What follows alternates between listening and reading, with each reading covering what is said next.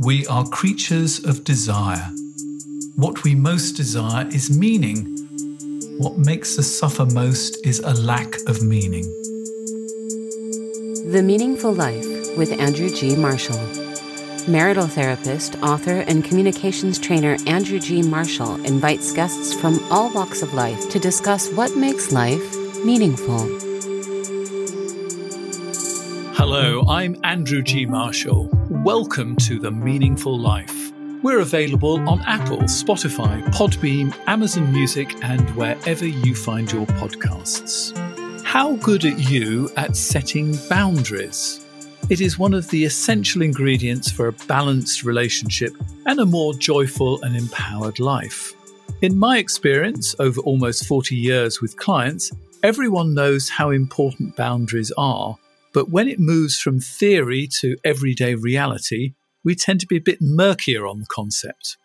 Now, the best way to understand your boundaries, become better at setting them, and learn when to be flexible and when to hold firm is to practice, practice, practice.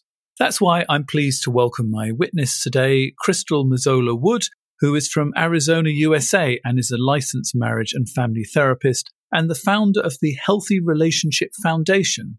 She is the author of a new book, Setting Boundaries, 100 Ways to Protect Yourself, Strengthen Your Relationships, and Build the Life You Want. So, Krystal, what in your own life prepared you to write a book about boundaries? Thanks for that question, Andrew. How much time do you have? Just kidding. So my first couple books are about codependency. So I'm personally in recovery for codependency. There's numerous symptoms of codependency, but most simply it's about people pleasing, where you give up yourself in your relationships because you have so much anxiety around being not good enough that you don't set boundaries. You don't have a sense of self. And so through my recovery work around codependency, people pleasing, I realized that setting boundaries was the most important skill to practice to become an interdependent, securely attached person. Because boundaries allow you to develop a greater sense of self, because they differentiate you from other people. And they allow you to have more intimate relationships. You don't have an intimate relationship with people when you're people pleasing. You're not showing up as your authentic self. And so through my understanding of codependency and through my recovery work, which I really started, this journey because I had a lot of complex trauma from childhood, which led to my codependency. I grew up in an alcoholic home that's where you have to walk on eggshells. You don't get to be your authentic self. I was told all the time not to air dirty laundry. So at school, I performed. I made sure to be a top student and was terrified of people finding out the truth of what was going on in my alcoholic abusive home. And that led to me really losing my sense of self, which is what led me to codependency and therefore my codependency recovery work. So I think we get a pretty clear idea about from that really how deep the problems of boundaries go, because it really starts right from the very beginning. Because as in a sense, when we arrive in the world, we have no boundaries, do we? We're actually physically attached to our mother. They have to cut the cord. And, we're learning right from the very beginning, where do I end and where does my mother or my carer begin? So this is really deep and profound work. And it's not just for people who are people pleasers. It's actually for everybody, isn't it? Absolutely. I've never met a human being that doesn't have some type of boundary concern, because you can be people pleasing, not having boundaries, or you can be more walled off, which you struggle to show up vulnerably and have close, intimate relationships. And, boundary issues can show up in any area of our life, our work, our friends, our family. And therefore it's incredibly pervasive and common because growing up, most of us on some level weren't role modeled completely secure, flexible, healthy boundaries. So let's sort of start off, because you start in exactly the same place I start when I'm talking about boundaries, and I get people to visualize their boundaries. So help us visualize our boundaries. Oh, this is my favorite. So this is an exercise that you're referencing that's in my book. And it really simply starts with first you can close your eyes or lower your eyelids. And you want to make sure that both feet are firmly on the ground. You want to feel that sense of connection with the earth, feel more grounded, notice your seat in the chair. And then you want to imagine that you have a marker of any color in your hand. You can pick your favorite color, a color that pops in. There's no right or wrong. And you want to imagine drawing a circle around you on the ground. And from that circle, a band of light starts to grow up from the ground and just an inch up, kind of right over your feet into your ankles. And you take a deep breath and you're going to pull that band of light up to your knees and to the back of your seat. So it's all the way around you, just about maybe a couple feet up off the ground. And then with another deep breath, you're going to pull that band of light up to your chest, to the base of your throat, to the bottom of your neck, over your back. And then with another deep breath, you're going to pull that band of light over your head, over the back of your head, and connecting over the crown. So it should be a complete bubble of light that you're in. It could be the color of the marker you chose, or it could be a different color, but you want to make sure that this bubble is completely secure. If there's any gaps in your boundaries, no problem. You might want to figure out how to fill it in now. It could be cotton, silk, crystals, whatever makes sense to you. You want to make sure it's completely secure all the way around you. And in this bubble of light, we can notice our sense of separation from other people. Sometimes or often it feels really comforting and safe and peaceful for people who begin to visualize their boundaries. But it's also common for people to feel nervous or scared or unsure when they start to develop this bubble around them. And I often ask people to imagine, what is your boundary made of? Is it a brick wall? Is it a piece of fabric? Does it protect you really well but let nobody in? Or do you have no boundaries and anybody can come in and steal all your goodies, so to speak? And how high is it? Because you want to be able to see over the top of it, but you don't want it to be so low that, somebody can stab you in the heart, so to speak. And I think as we go through the day, our boundaries change, don't they? Absolutely. I use the term secure yet flexible, because if I slept well, I might wake up and I might have more to give. I might be able to be more authentically generous with the people in my life. But then if I had a really stressful work meeting, the commute was really hard, I might need more of my energy for myself. So that bubble might kind of come in more. And so I might have less bandwidth for the people in my life. If my best friend calls and wants to talk about a problem, I might not be able to give her the attention or support that she would want from me. And so I'm going to need to take some self-care time before I try to show up for other people. So I think one of the things that's really important is you have to have a good connection with your own body. Can you explain why that is? Oh, absolutely. This is one of the things that I know to be true about this work, which is we know what our boundaries are and our limits are and our needs are when we really tap into our body. Deep down, with our intuition, our gut knowing, we know what we need from other people. We know what our limits are. And so we really need to learn how to breathe into our body, tap into that awareness. Oftentimes it comes from the gut or our heart that will know what our limits and needs are. A lot of times people try to figure out their boundaries from an analytical, logical, mind-based place, but often that doesn't work. Because, right, what your boundaries might be, Andrew, and logically it might make sense to me, they could be completely different for me. And that's the way boundaries work. They're unique, they're personal, they're authentic. And so it's my own body that will tell me that. So what do healthy boundaries look like then? Because if we've never experienced them, we're not going to know. Absolutely. So with the bubble visualization, we definitely want to remember that we are a separate human being from all other people. Oftentimes with boundary issues, as you described with like kind of the brick wall, we can either be too distant from other people, which creates a lot of loneliness, isolation, lack of intimacy, or we could be I was going to say that what often happens if we've got high boundaries is we have to deal with our partner banging on the boundaries all the time and saying, speak to me, tell me what's going on, which isn't very nice for either the person who's doing the knocking or the person who's, forever having somebody knocking on their door, so to speak.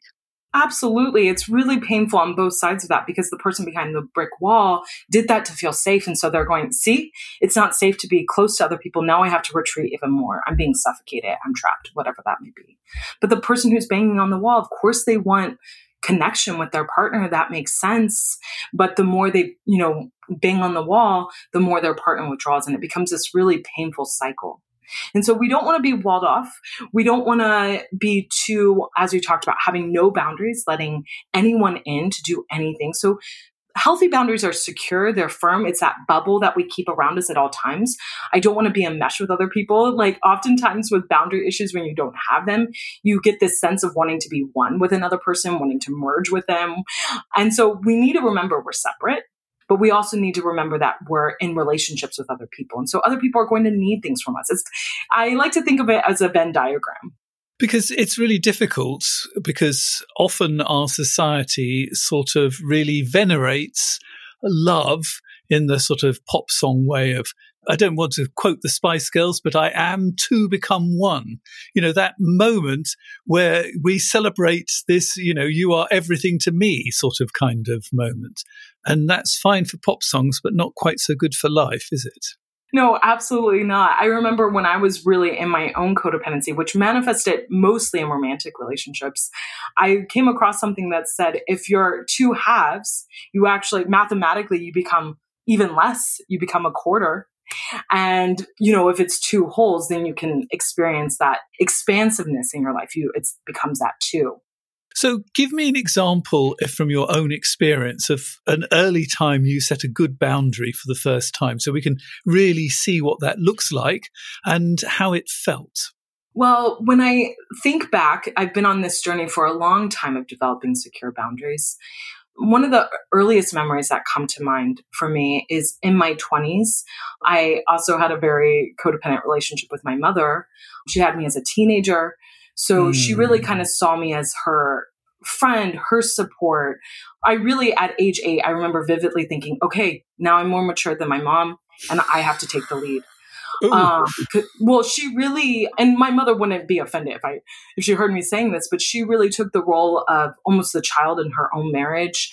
And so I kind of, realized like, oh, I need to be the one who's paying attention. And again, as I said, it was an alcoholic home. And so my mom would really personalize my own accomplishments and my own body. My mom saw me as an extension of herself. My mom, grew up in California. She had the fantasy of the California girl with the blonde hair, the blue eyes, which she didn't have, but I had. So she was always trying to modify me to become Barbie, quote unquote. Oh, dear. And my body I have a curvier body. I have never been obsessed about my weight typically because I really love learning. It's just not where my values were. And so she was always commenting on my body, whether it was smaller, whether it was bigger, every time I saw her. And I remember vividly telling her in my 20s, my body is not for you to discuss. Whether I'm smaller or I'm bigger, it really hurts me. And it can trigger some unhealthy coping strategies for me. Because my reaction was always to binge eat when she would comment on my body as a reaction that she couldn't control me. And so when I set that boundary, that was really life-changing for me. And it sounds so easy saying it now, but it must have been really difficult at the time. I can imagine your heart beating 10 to the dozen. Yeah, I'm actually feeling anxious just remembering that experience because it caused so much pain and I felt so confused for so long about it. And when I set that boundary, I had to keep repeating it with her because it took her a long time to respect it. So I got a lot of practice. We're going to do a little exercise later where we're going to talk about how to keep setting the boundaries. But before we start keep setting the boundaries, let's set it for the first time. So how do we express our outer boundaries to other people? Absolutely. That's a great question. And in my book, I talk about a really simple script. A lot of times when we're anxious about setting a boundary, we overcomplicate it. We say too much, we justify it, we give excuses or reasons. We want to keep it really simple, like 1 to 3 sentences max.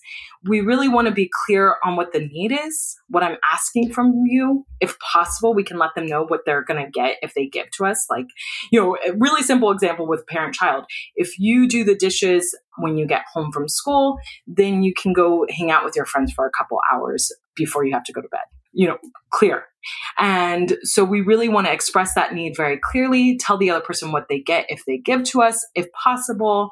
But we don't want to over justify it, give excuses. Very simple.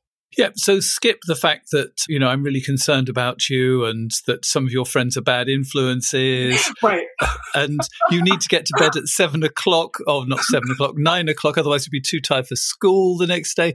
I mean, you don't need to do the full Gettysburg Address, do you? In fact, it dilutes your message and makes it really hard for the other person to hear you clearly. It activates defensiveness, which makes it harder to get your needs met.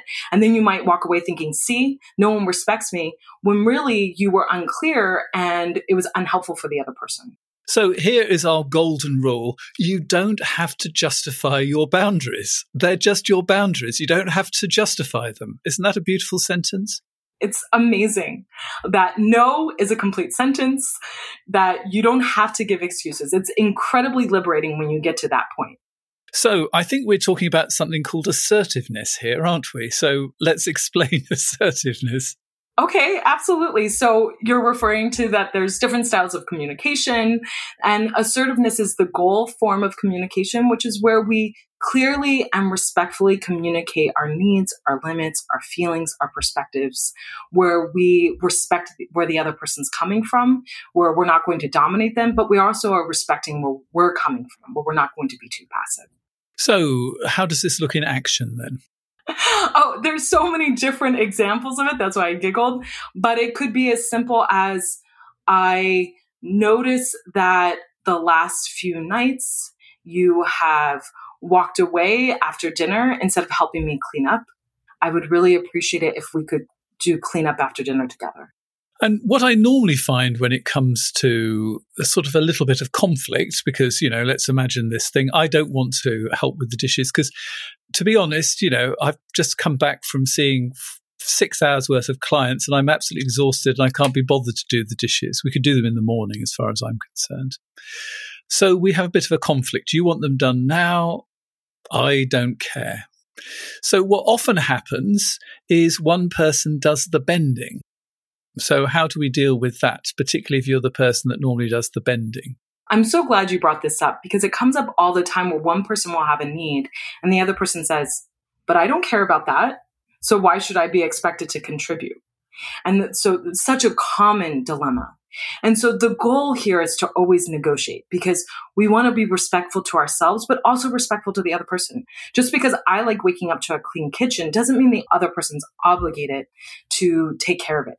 And so we could negotiate. It could look like many different things. Like, okay, I'll put the food away after dinner and I'll wipe down the counters, but could you please load the dishwasher before, and I'll, soak the dishes, but could you please load the dishwasher in the morning before work? It could look like that. It could look like, okay, I hear you. I really don't want to wake up to dirty dishes. That really gives me anxiety. And so is it possible that you could contribute more to the cooking or the grocery shopping? I always say that assertiveness is this sentence. I can ask, you can say no, and we can negotiate. And you've got to have all three of them. You can't just ask. The person has to be able to say no, and you have to move to negotiation. Absolutely. Beautiful formula. So there is a bit of a problem with all of this because often when somebody gets a no, they don't accept the no. They just try and make you feel really guilty that you're a terrible person, that you are a cleanliness fanatic, for example, and you're making their life a misery because they're following you around with a dustpan and brush all the time. Mm-hmm. Absolutely. That happens all the time. Are you feeling guilty? Am I? I grew up in an Italian-American home, so I know, and we were raised Catholic, so know a lot about the guilt trips. I can't guilt you. You've been guilted by the experts. So I have become an expert in managing guilt trips, but it happens all the time. And that's why we have to have that bubble up, because just because you're giving me the energy of a guilt trip doesn't mean I'm obligated to wear it and take it on. When you're guilting me, you're trying to get your own needs met through me in an inappropriate way. So you can just let it bounce off your shield, so to speak. Mm-hmm. If they want to do the guilt trip, you don't have to actually buy into it.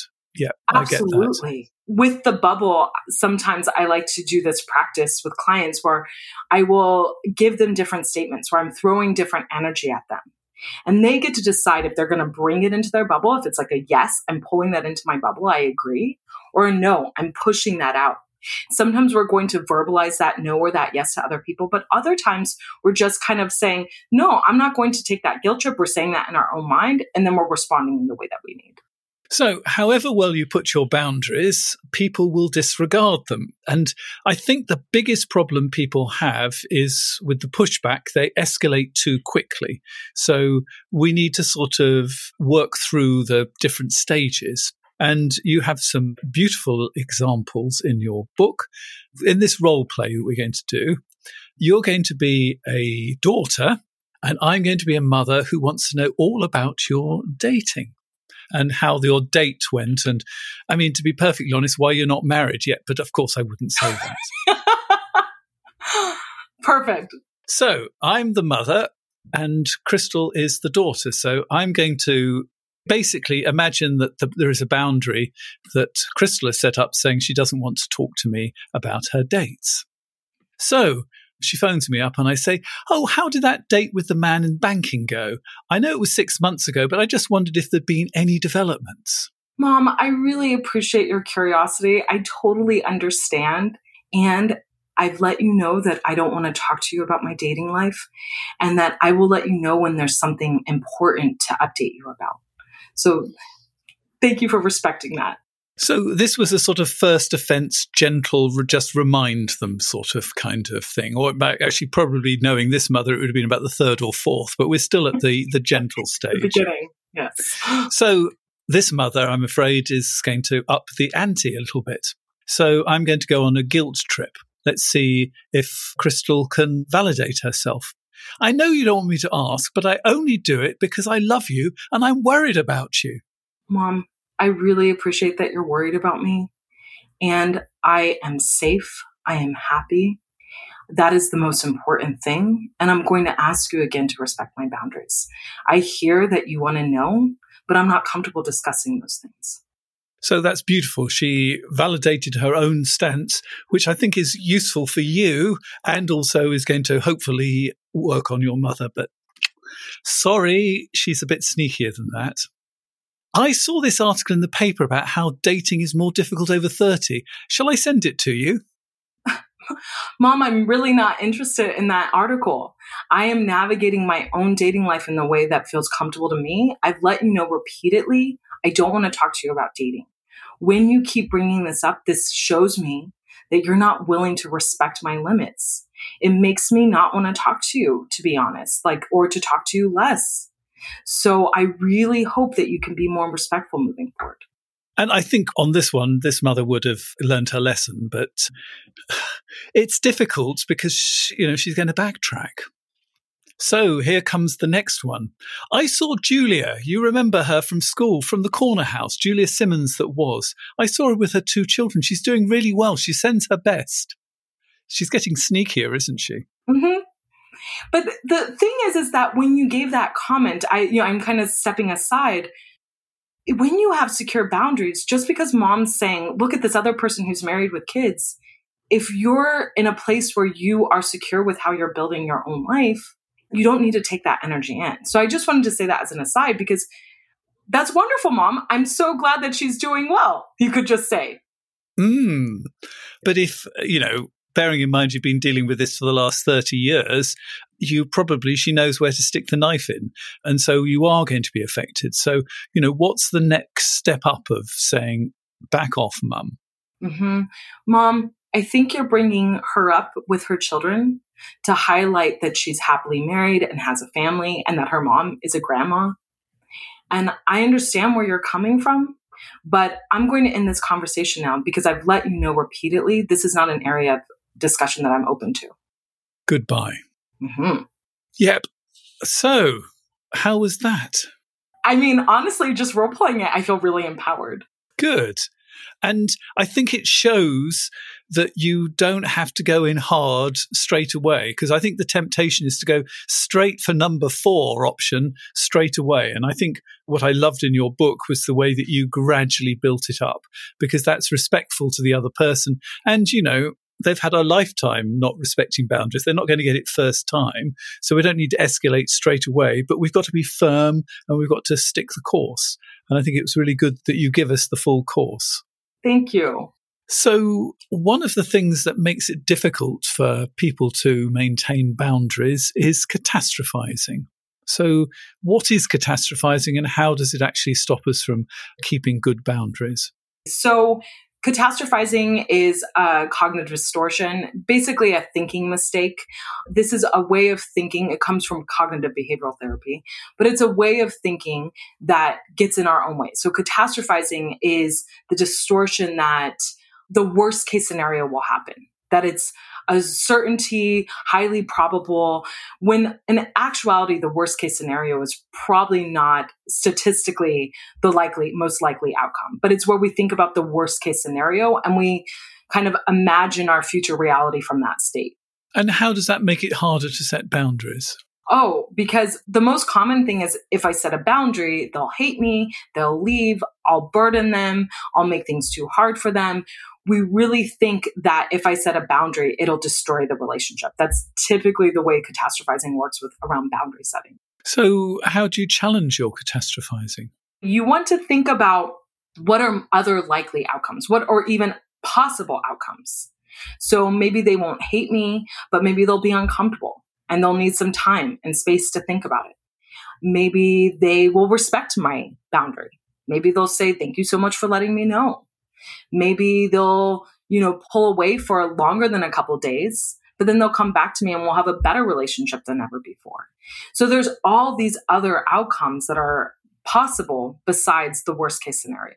So we really want to think about those other neutral or even positive possibilities. So we've talked a lot about boundaries with other people. Let's talk about our own boundaries with ourselves and our own actions, because time and boundaries is really important, isn't it? How do we set time boundaries? Mm-hmm. So with ourself, we need to set boundaries. We often think about boundaries as only being an external thing, but we need to set limits with ourselves to be a safe person for ourselves. And time is arguably our most precious resource. And a lot of ways we have boundary issues around time is we leak it. We give it away to other people. We feel like there's never enough time for the things that we really value. And therefore, we need to start setting limits with ourselves to build the life that we most want.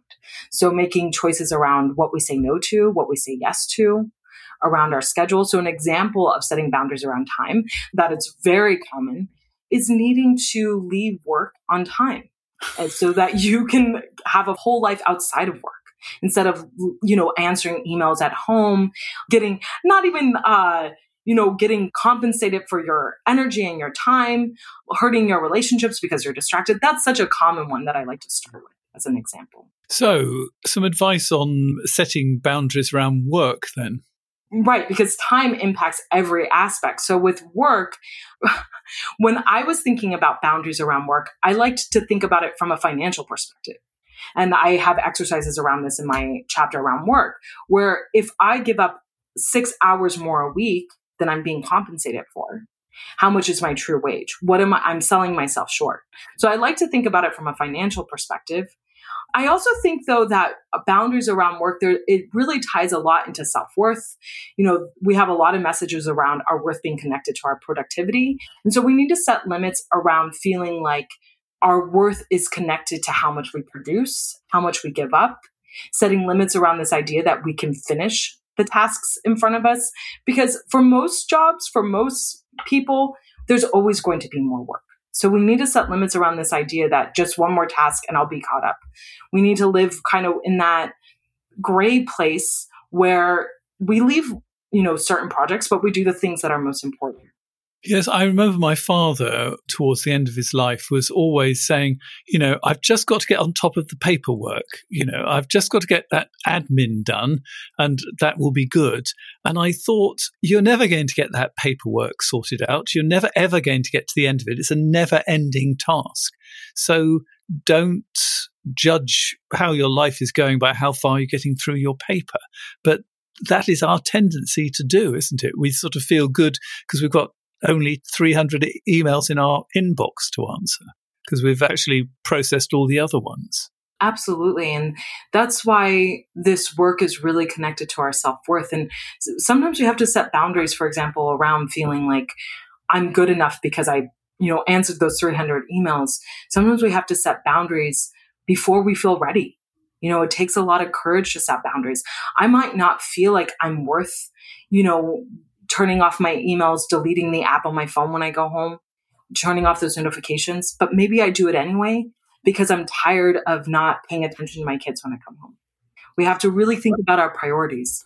I mean, another boundary is sort of things like food and alcohol and all of those sort of kind of things, because you open the packet of crisps and you have just one or two, and then you have 3 or 4, and, before you know, you're halfway down the packet. This is setting boundaries as well, isn't it? It really is, because setting boundaries with ourselves is about being a safe person for ourselves. And so, looking at our priorities and our values, thinking about why wouldn't you want to eat the whole bag of chips? Perhaps, maybe I value health. I feel sluggish afterwards. I can't do anything. I'm irritable. That's always my experience after fried food. I become irritable. So it's harder for me to be present with other people. So think about your values, why you wouldn't want to, and then really be honest with yourself. Like, absolutely, you can have a bag of chips, but maybe you're going to spend more money on buying just, the small bags, so that, once you finish it, you're done. Or, only having it when you go out versus buying it at home. Just little things you can do where you can still be flexible with yourself. We don't want to be too rigid with ourselves. That doesn't work. But really thinking about our values and where we can be kind, but also set limits. So where else is it important to set boundaries? It really does impact every aspect of our lives. I think that you're talking about around our body. I think that one of the most important places we need to set boundaries is around our self-care, around making sure that we take, in my book, I talk about even 5 minutes every single day for ourselves, even less. If you have to leave a glass of water on your nightstand and drink it right when you wake up, set that boundary with yourself. A lot of times I find that people are highly anxious, exhausted, depressed, fatigued, moody, all these things, simply because they're not restoring their physical body. Our physical body's needs are not negotiable. We need sleep. We need water. We need nourishment. And so that's an incredibly important place to set boundaries with yourself and others to ensure you get that time. So let's say you're going to go to bed at 11 o'clock and everybody wants to keep you for that little bit longer. How do you set that boundary? Yes. So let's say your, partner loves staying up with you, watching movies. You could let them know in advance, I really need to start going to bed at 11. That ensures that I get enough sleep for the next day so that I feel well rested. I really like your support on this. Maybe we could, set a set movie night. So, and that, we make sure we start by 8 p.m. so that we are done together. So you can communicate that in advance. When they push on that boundary, you can validate, I love that you want to spend more time with me, but I need to go to sleep. And guilt is going to come up when you set boundaries. A lot of people think I can't set a boundary until I don't feel guilty about it. It's like, no, you probably will. You'll probably feel bad that your partner wants to hang out with you still, but do it anyway, because you will be a better partner when you get enough sleep. And I think this is another one of our golden statements. It's okay to say no. Yes. Repeat it many, many times. Because afterwards you can negotiate, because I can't do this, but I can do this. Exactly. So in a moment, we're going to look at boundaries in action, because we've got a really difficult issue to look deep into, and that's coming in just a moment.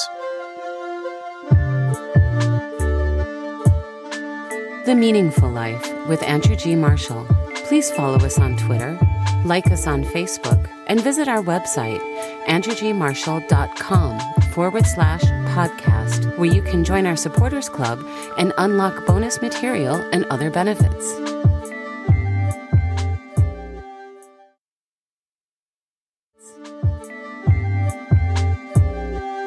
If you'd like to participate in the programme and send in a letter, you can go to my website, www.andrewgmarshall.com/podcasts. There you'll find somewhere to participate in the programme, so send me a letter. And you can also sign up for my newsletter, because every 2 weeks I send a hopeful and interesting article. So please do sign up for that as well. And here is the letter that I've chosen to discuss with Krystal. We've been married 25 years, and due to recession and depression, we had drifted intimately. 3 months ago, my husband confessed to a friendship he was having. He said it wasn't intimate, but was heading that way. Naturally, I thought midlife crisis and tried to intervene. It took a few weeks for the truth to emerge, and in fact it turned out to be a 3.5-year intimate relationship, and they were in love. He said he'd wanted to protect me from the truth. I had accepted my role in why the affair started and felt we were doing really well recovering. I then discovered that they were continuing contact by phone and message. Things spiraled out of control. The intense questioning by me and the fact that she was continuing to text every day took its toll. He moved out a couple of times and swung back and forth. I met with the other woman in the hope that she would back away and let us heal. She said she would if I didn't get in the way of them being friends. He is back home and says it's where he wants to be, but he doesn't want to hurt her. They were in the process of starting up what was to become a very successful business venture together. My husband is very driven, and we're now at the stage where he has told her that it's me and his family he wants, but he's prepared to continue the business venture with her. I'm a soft soul, stay-at-home mum, and would not want to stop anyone from pursuing their chosen career. I told my husband my concern and that my boundaries would be pushed beyond my limits. He has become withdrawn, and I've become anxious. So, shall we count the ways that boundaries have been violated here? First, thank you so much for sharing that with me and for the honesty in that letter. I just want to validate for that writer that this is an incredibly painful and confusing situation, and it makes sense why she's anxious. It completely makes sense. Yes, I think anxious on steroids, to be perfectly right. There are so many boundaries here that have been violated and have been violated over and over again. What help can you give her with boundaries? Thank you. This is, as I said, a complex situation. But the first thing I would want to say is that the reason that she's anxious is because this isn't a safe situation. Her husband's not acting as a safe person for her. He has lied to her about the relationship. The affair was going on for 3.5 years. Now he has continued this friendship. Both her and her husband have talked about how they want to continue. And so he's prioritizing this friendship or this supposed business venture over repairing the marriage. And so in no way is he acting as a safe person for her. So of course she feels anxious, unsafe. So if somebody is not a safe person for you, how do you protect yourself and create boundaries to stop yourself being, I'm going to say hurt, but actually I think possibly destroyed? Yes. So if someone's not a safe person for you, there are numerous avenues that you can take. So in the case of this letter writer, I would say that the first case, option is to really contemplate her own needs and limits. I hear that she's a stay-at-home mom and she's a soft soul. And so first, I would like to just say that a lot of times with boundary issues, we tend to over-empathize with the other person and ignore giving ourselves empathy. So I'd really encourage her to think about how she's hurting in this relationship, how this is painful for her versus just thinking about what her husband wants and this other woman wants with this friendship and this business venture. So really validating herself, giving herself some empathy. She's in a financially dependent situation as a stay-at-home mom. And that concerns me as well, that she doesn't have that sense of safety financially. So what might her limits be? Well, if I'm reading between the lines of her letter, of course, she would probably want her husband to focus on the marriage, focus on repairing that, not be putting his energy into the friendship right now with this other woman or the business venture. She has the right to, it sounds like they have the expectation of monogamy in their marriage. And she has the right to need him to focus on repairing their marriage first. Couples therapy is a good option here before trying to see how he could possibly have a friendship or business with this other woman. So I'm thinking time limits, first of all. I don't think this woman should be allowed to send texts all the time that he's answering. I don't think she should be allowed to pierce the house, so to speak, because when he's sitting there and he's answering emails, she's coming into their house effectively. That's a great point. And you give a wonderful example of how she doesn't need to leave. Like, she doesn't need to exit this marriage and be filing for divorce, at this point, but she can start setting smaller boundaries like, hey, I really need the two of you to schedule your phone conversations. Please no back and forth texting, because one moment you're talking to me, the next you're back in it with her. And of course that triggers me. This would be my boundary. I would say, when you come home, mobile phones stay in your pocket. And if you do need to do any work, you go into your office and, it's not at the dinner table. I'm not seeing you around the house. The only place that you can answer work emails is in your office. And no sneaky disappearing into the loo to check emails and things like that, or texts. So there is a clear boundary there, and I can feel safe that you're not at any moment going to pick up the phone. And, it might be your mother who wants to know if you can pick up her dry cleaning, but it also might be the other woman asking you what time the meeting is tomorrow morning. Mm-hmm. Wonderful examples. Even if it is just a business thing rather than blowing you a late night kiss, it is still an infringement of your time. Work, I'm sorry, this is terribly old fashioned. Work belongs during work hours. And how many of these things really have to be answered now and can't be answered during work hours? Absolutely. Which is why when you read that question to me, my alarm started going off about the potential reality of this so-called business venture or friendship. So at the moment, I think we're saying no to the friendship. The business relationship, we're on the fence on. Let's give them the benefit of the doubt. They can actually have a business relationship. Personally, I doubt it, but we'll give them the benefit of the doubt. So this is what I want. I want the phone in your pocket, only answered in your office in the house. Now, can I lay that down? Because my concern is that under these circumstances, because it hurts so much, somebody lays down the law. The partner says yes, because, generally people who have affairs are not very good at saying no. So he says, yes, of course I won't do that. And then immediately 5 minutes later breaks it. So you've got your desire for a boundary. How do you start to begin to negotiate that with your partner? Mm-hmm. It's really the similar skills that we were already talking about. I really need you to be focused on our marriage when you're home. You're saying that that's what you want. So I'm going to ask you to not let your business with her come into our home life. I really need you to be focused on the work, in your office. And when it's time for you to be home with me, I really need you to focus on that time. And so you can just really clearly say that the needs that you have. And I think you do have to ask them, are you prepared to sign up for that? Absolutely. Does that work for you? Are you willing to meet my needs? And if the answer is no, what do you do then? Well, I will say first that in that situation, that would be incredibly painful, but it would also be a relief to be clearly told the reality in this situation, because I hear there's so much back and forth. And so in that situation, if it's a no, then it's really about figuring out what you can and can't live with. Yeah. And I think I'm feeling that, I can't live with that if I'm playing the wife at this particular point. So I'm going to, every bone in my body doesn't want to say this, but I'm sort of feeling I have to say, you need to leave the house until you can do that. Absolutely.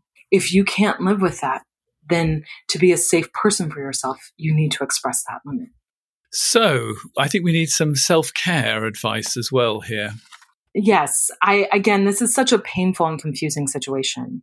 And when someone is in a situation like this, there's so much confusion and back and forth. They are doubting the other person. They're doubting themselves. They're trying to give the other person the benefit of the doubt.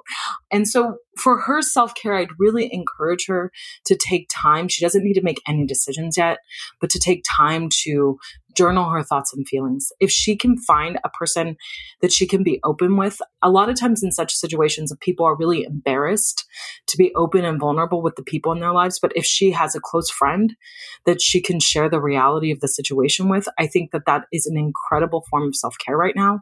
If not a friend, perhaps a therapist. And to really just give her time and space to figure out her own needs and wants and feelings and to learn how to validate them, which means I understand why I'm really anxious in this situation. There's a lot of lack of clarity. I'm getting mixed messages. Of course, I feel anxious. So listen to yourself, take care of yourself, and we send all our love to you as well. So thank you very much for sharing that. So we're getting close to the end of our interview, I'm afraid. There'll be bonus material for people who subscribe to The Meaningful Life. I'll tell you more about that in a moment. But before we finish this segment, I have to ask you, Krystal, as a guest on The Meaningful Life and my witness today, what makes your life meaningful? That's a wonderful question. And I want to say first, I'm so grateful to live a life of meaning, to have created my life to be deeply meaningful. My marriage makes my life deeply meaningful. I wanted to be on the adventure of a lifetime, which I perceived as intimacy. And I get to have that with him, my husband, my pets, my writing. I love writing and working with clients. To be able to help people heal is profoundly meaningful for me and have a positive ripple effect on the world. So one of the interesting things that I found in the book that I'm going to discuss further with Krystal is how to address your resentment, because we've talked a lot about how your boundaries can be implicated. So how do you address your resentment and maintain good boundaries rather than just letting all of your resentment sneak out? So if you want to hear that bonus material, you can subscribe directly via Apple or Spotify. We're also available on Amazon Music. And if you want to become a supporter of The Meaningful Life and unlock the bonus material this way, here are the details. You've been listening to The Meaningful Life with Andrew G. Marshall. You can follow Andrew on Twitter, like him on Facebook, and please leave a review wherever you consume your podcasts. Making, editing, and distributing The Meaningful Life comes with substantial costs, and we'd like to ask for your help. Visit our website, andrewgmarshall.com/podcast, where you can join our supporters club and unlock bonus material for every program, send in a letter to be discussed by Andrew and his guests, and join a community of other people seeking to make their life meaningful. At the gold level, you get even more benefits. Production of The Meaningful Life with Andrew G. Marshall is by Michael Dooney. Social media by Madeleine Healy. Sound engineering and theme tune by Sebastian de la Luz Mendoza. And I'm Susie Colick. Please tell your friends and spread the word. Thank you.